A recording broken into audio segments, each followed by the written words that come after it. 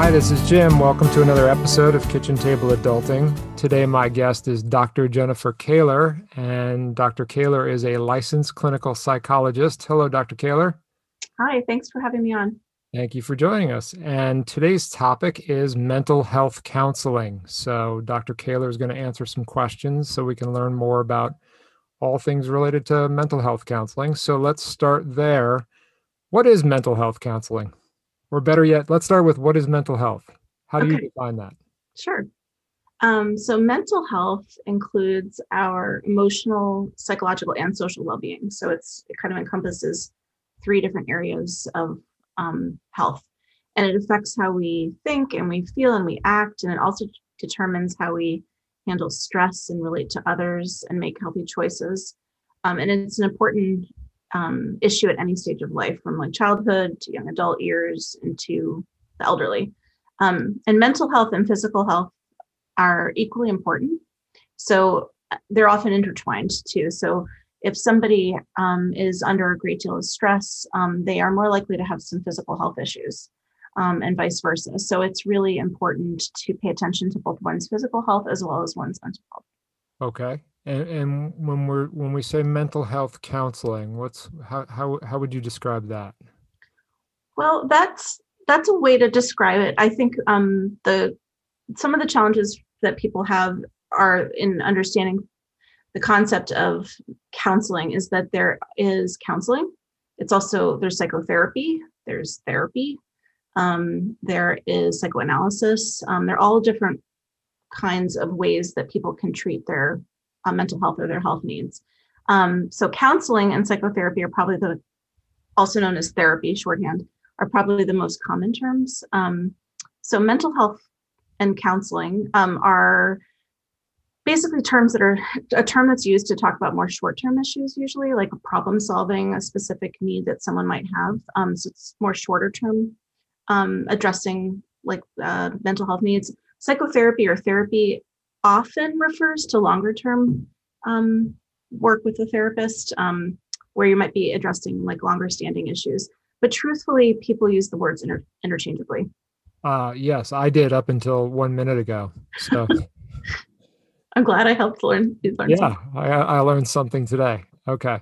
I guess it is generically, I think of people referring to it as counseling, although I have heard the term psychotherapy I before. think, well, I think people use the word counseling a little bit more because it seems a little less threatening, or it seems a little bit less pathologized. Some people think of the word as psychotherapy or therapy as like there's something really wrong with you. And so counseling, I think, is like a less threatening term that people tend to use. But also different kinds of therapists that have different training also use the terms differently.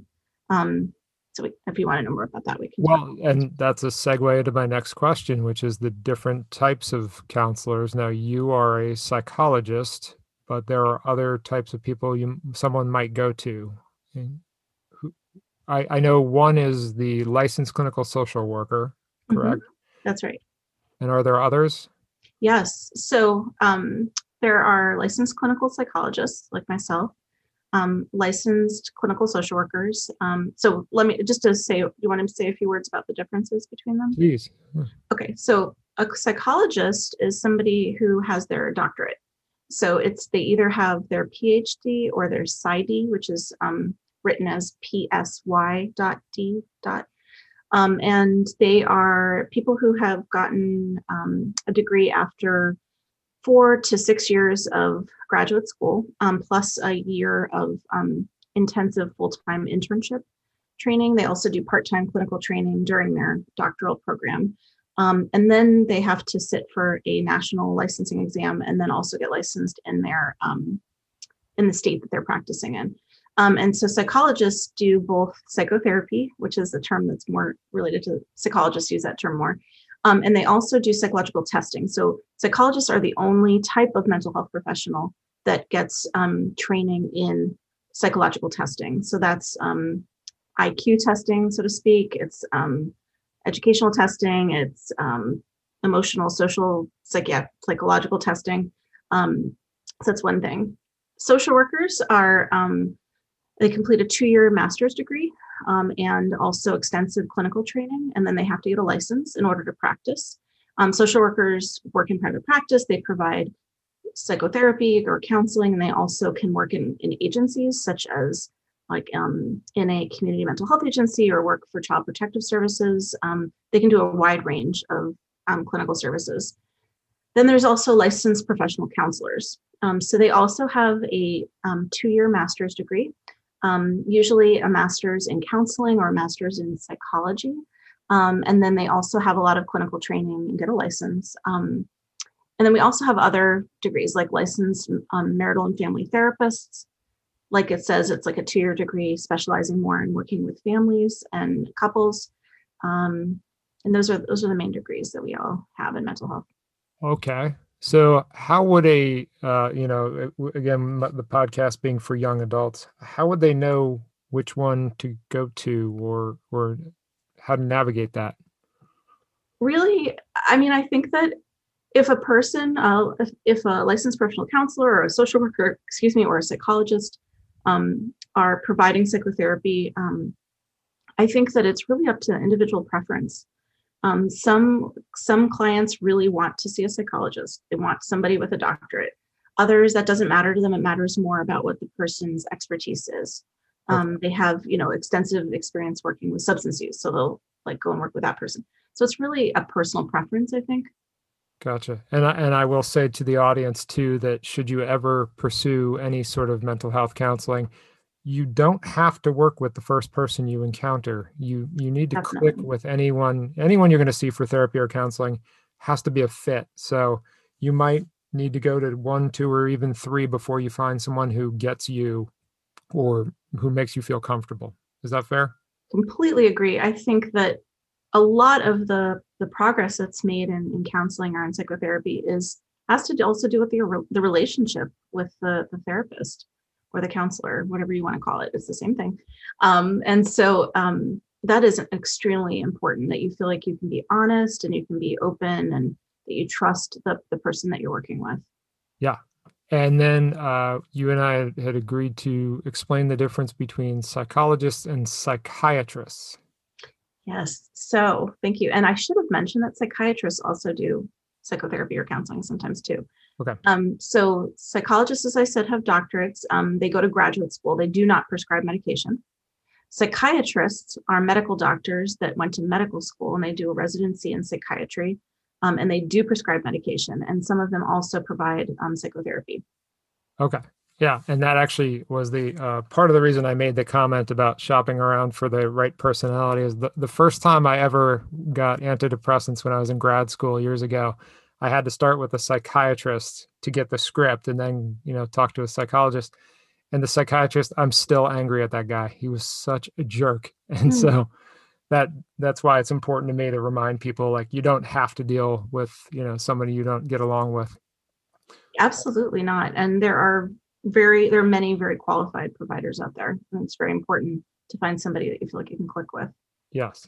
And let's talk a little bit about the stigma around mental health counseling. Now, and to clarify for the audience, I'm currently 45 years old.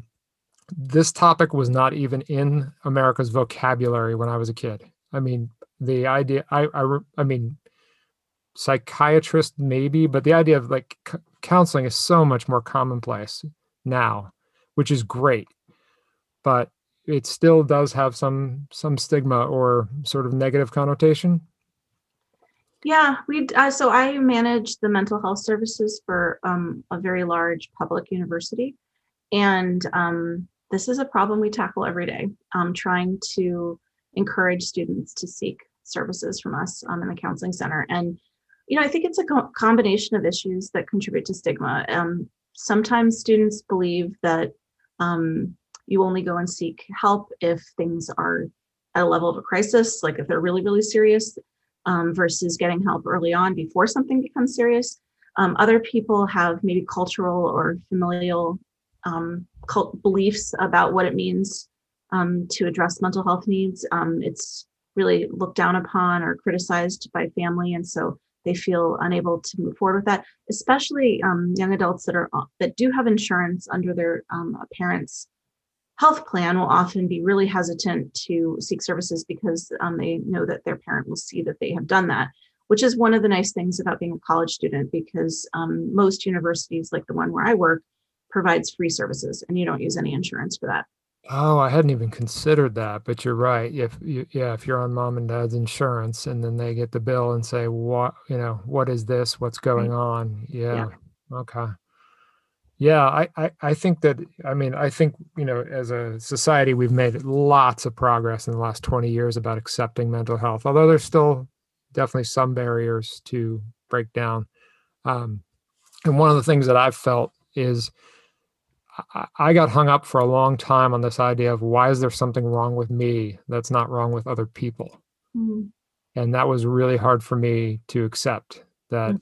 It seems like, of course, you and I know that the people you see, in everyday life or on Facebook aren't necessarily as well off as you think, but sometimes you can get the impression that like everyone else seems happy and fine, and I don't understand why I'm the one who has this problem. But I think the same is true for issues that would drive you to a medical doctor for pain in your abdomen or, a sprained ankle, or, it's just the situation you find yourself in. Yeah, and I think a lot of people in any age, but definitely young adults. Well, I would say that the young adult population today, as you pointed out, just generally has a much more open belief system when it comes to getting help for things or asking for help.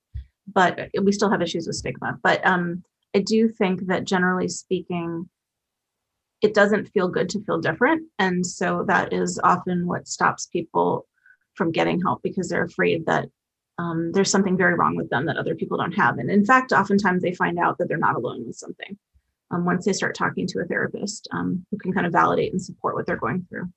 Oh yeah, yeah. There are. That's one of my rules for being a successful adult is you need to realize there are very few original mistakes or problems out there. Somebody's done it all before, so Absolutely. it's really hard to be original in any aspect of life now. So, okay. And this is a question I've actually wondered about myself. So, and when we're talking about mental health issues, how much of I mean, I guess I'll just ask you off the top of your head, how much of this is due to life experience or trauma versus chemical imbalance, the way you're wired, the way you were born? That's such a good question. And I think that honestly, psychiatry, the field of psychiatry and the field of psychology is not an exact science.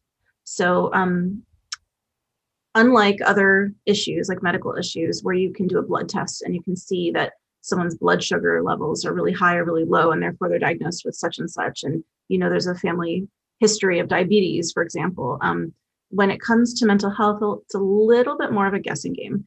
I would say that when you're meeting with a new therapist, that therapist should do a really comprehensive like intake at the beginning where they're asking you a lot about your history and family history and those kinds of things. And that can help inform the therapist's understanding of what you might be dealing with. So for example, if you share that both your mother and father have struggled with depression, or that there's a lot of anxiety in your family, or that your sister takes an antidepressant for this or that, that's just helpful information, I think, for the clinician to have. But it doesn't necessarily mean that you will have the same thing. But if you have a strong family history of mental health issues, it's more likely that you may develop those same issues. So it's really good to pay attention to any symptoms and get help earlier. Okay. But then some people are in counseling for things that happen in life. I think trauma is the one that comes to mind, Yeah. where it's not anything in the way you're wired. It's just something really bad happened to you. What are some examples that young adults might experience? Well, certainly trauma is something, and a lot of times young adults who have experienced trauma in their childhood don't really feel able to start looking at that until they've left their home and they're in a different environment. And so we do see a lot of young adults coming in, college students coming in for services to address trauma issues that they were never really felt able to do before when they were living at home, for example. Okay. But other issues that I think are really common in the age group are just anxiety and depression, but also relationship issues, identity issues are really big, and adjustment issues. So, What does adjustment issues mean? well, adjusting to a new environment, adjusting to being on your own, adjusting to living in a new place, adjusting to sharing space with others that maybe you haven't had to do before, possibly. Okay. Yeah, but I'd say identity issues, relationship issues, those kinds of things are pretty big in this age group. Okay. And on the subject of trauma, this is, just what I've observed in life.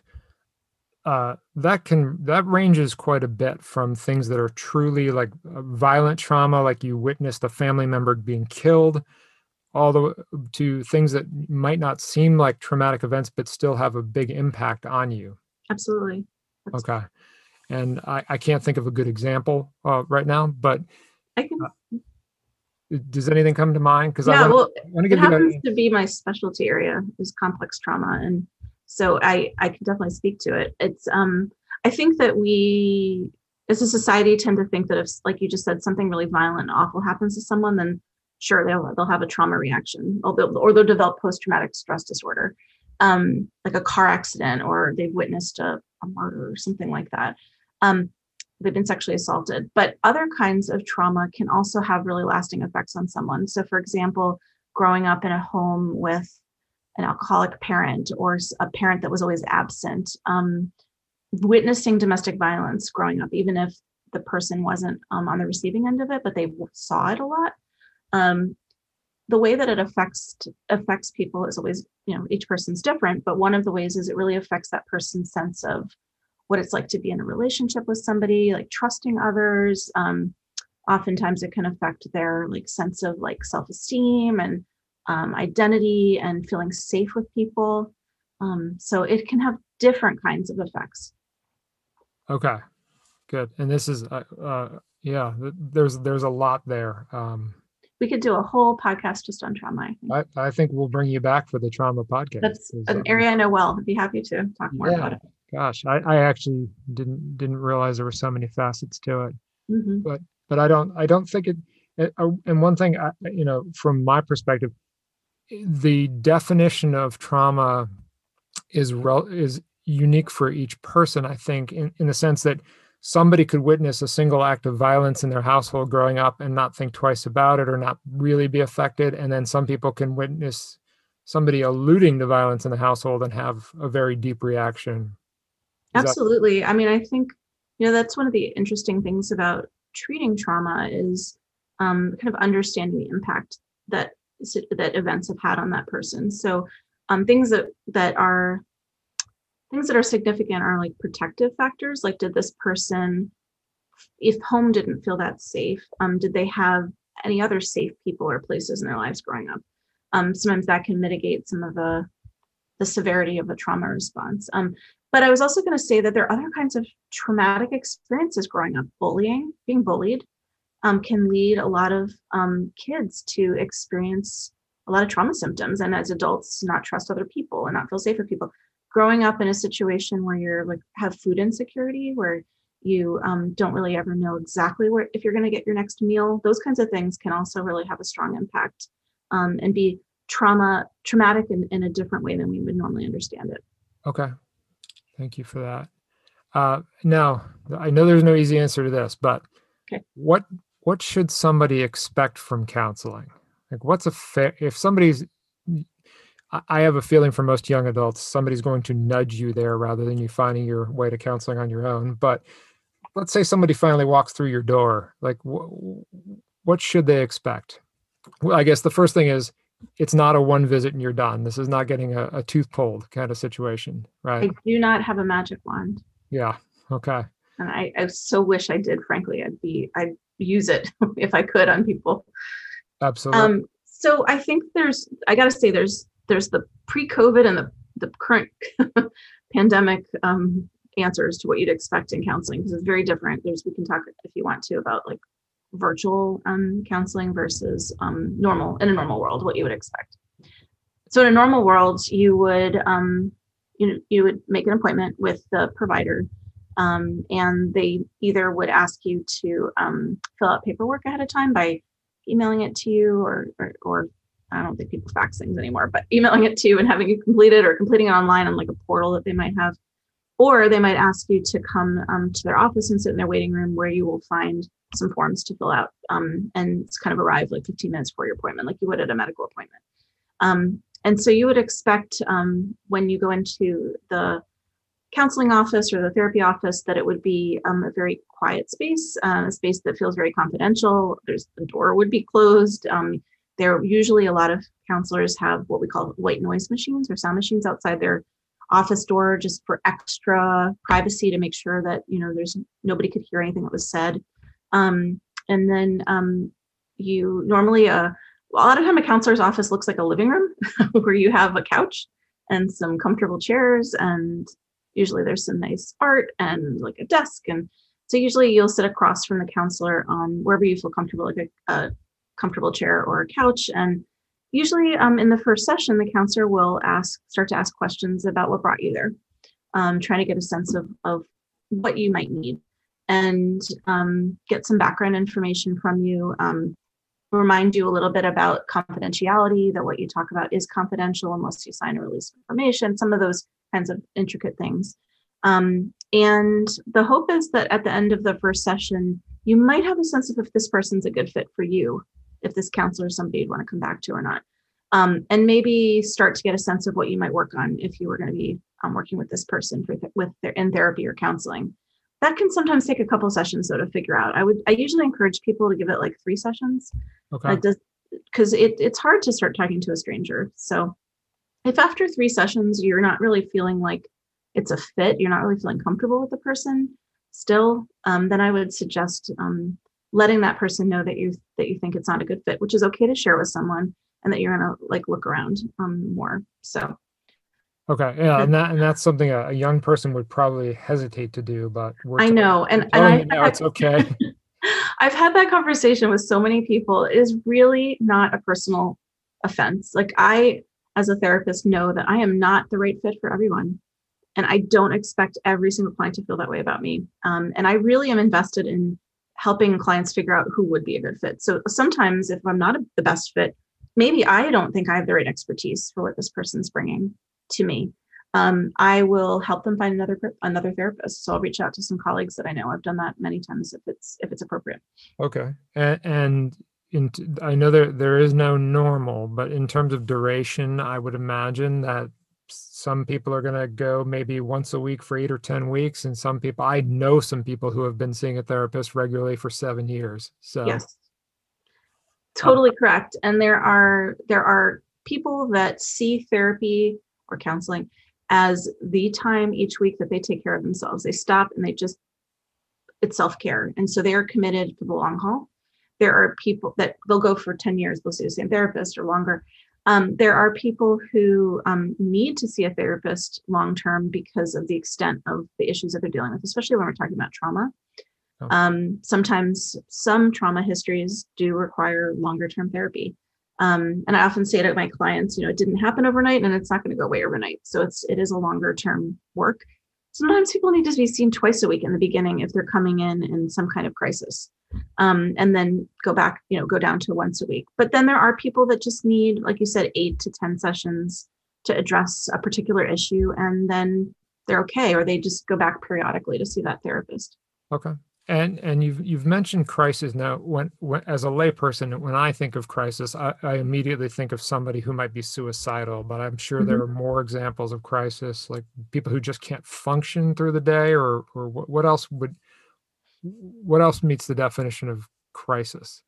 Well, definitely, you're right. Like safety issues. So, someone who's dealing with suicidal thoughts, somebody who maybe is struggling with self-harming thoughts, like self-injuring because they're in distress. Sometimes people have thoughts of hurting others. That would be a crisis. But not all crises are at that level. Sometimes it is that they are going through a breakup and they are really having a hard time getting out of bed and functioning. And they really need to be seen more than just once a week in the beginning to just kind of start to get over that hump of what they're struggling with. Or it could be they're dealing with the sudden job loss, which is frankly a grieving process when you suddenly lose a job and they're feeling like they don't they're so overwhelmed with where to go that they really need somebody to work with them more than once a week. So I think it's really, as a therapist, when I'm making that decision about twice a week or once a week, just for that first part of the work together, I am usually thinking to myself, okay, how much is this issue impacting this person's ability to function? Um, how symptomatic are they? How hard is it for them? Like, what's going on in terms of their everyday functioning? Let's talk a little bit about different forms of counseling. And I guess now in COVID times, Zoom is all the rage. In person probably is preferable, or does it? Yeah, this was a huge debate when the pandemic started up, and a lot of therapists were really scrambling to figure out what to do. So I would say, in order of preference, absolutely in person is the best possible way to provide and receive counseling. Number one, you are in a quiet, confidential space. There's something to be said for driving or walking or whatever to your therapist's office, sitting in a waiting room, having a little bit of like a space from your normal world, going into an office, talking about your stuff, leaving, that kind of thing. But also on Zoom and on the phone, a clinician just misses body language. You can't Oh, that's a great see, point. yeah, you can't really see. For example, if I have a client that has an eating disorder, I have no idea what they look like from the neck down. So there are things like that is important, but also things like a client that's fidgeting or really anxious, like you miss that stuff with body language. So that's why in person is preferable. And I don't know any therapists that are providing in person right now. Sure. The second one, and I'm so grateful in this, in 2020 that we have virtual like platforms or telehealth, is like Zoom. There are a lot of other platforms that are used. It's always really important to make sure they're encrypted. So we do that at the university. And yeah, so we always have to make sure that the person's in a confidential space, that we say to them, are you in a private space? And it's amazing. Sometimes people will try to have a therapy session and their roommate is in the room. So we'll say, it sounds like this might not be the best time. The boyfriend I'm going to break up with is sitting next to me, but let's go ahead and talk. Right. Or, we've had clients that are, they're taking virtual classes from home, and they share a bedroom with a younger sibling, and it is hard to find a space. So we try to problem solve with clients about at the university about, like, we've had people do therapy from their car. We also do offer an opportunity for students to come in and use one of our telehealth offices where they're on the computer with a clinician in a different space, but at least it's a private space. And then the last one would be phone. Phone is really not great because I have no idea if somebody is crying, smiling, frowning, distracted, like what's going on the phone. But it is something that sometimes we have to use, especially like if the internet goes down or there's a bad connection or Sure. something like that. And then there's also most of what we've talked about has been individual counseling, but there is group counseling. Yeah. Okay. And what can you give us one or two examples of when a group setting makes more sense? Yeah, groups are amazing.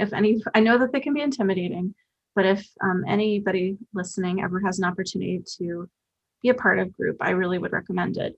So there are groups, we offer groups like we offer a group, for example, called Understanding Yourself and Others, USO, we call it. And basically it is a group of same age students that want to have a better understanding of themselves in relationship to others. So what it's like to be in a group of people, getting feedback from people about topics in an honest and kind of safe and confidential setting. And this is run usually by two therapists, and talking about relationships, identity stuff, but with others that are in the same cohort or age group.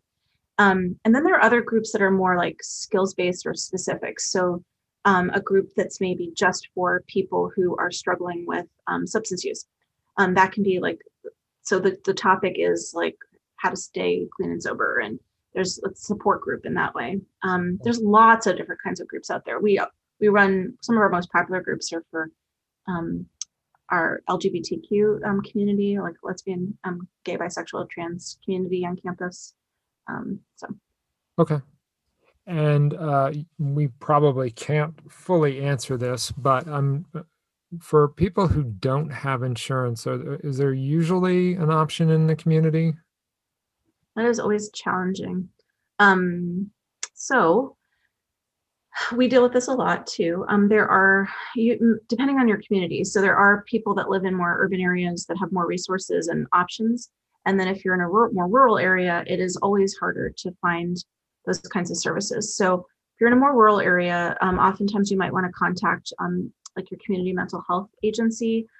Usually through the county, they'll offer some kinds of services, like to the Department of Mental Health or the Department of Behavioral Health. But I also want to recommend, because a lot of people don't even think about it, if you are near a local university, a lot of times the university will have like a community clinic that's run by their graduate program in psychology or counseling. And that's a place where those students are getting training and providing free services under the supervision of a licensed clinician. So that can often be a really good option too. Okay. And if you are absolutely clueless, start with free medical clinic near me, call them and ask for a reference to mental health or something. They'll know. Right. And also I wanted to mention, since we talked about trauma, if somebody is needing support for sexual assault, there are rape crisis centers that offer free services and usually some very good treatment for that too.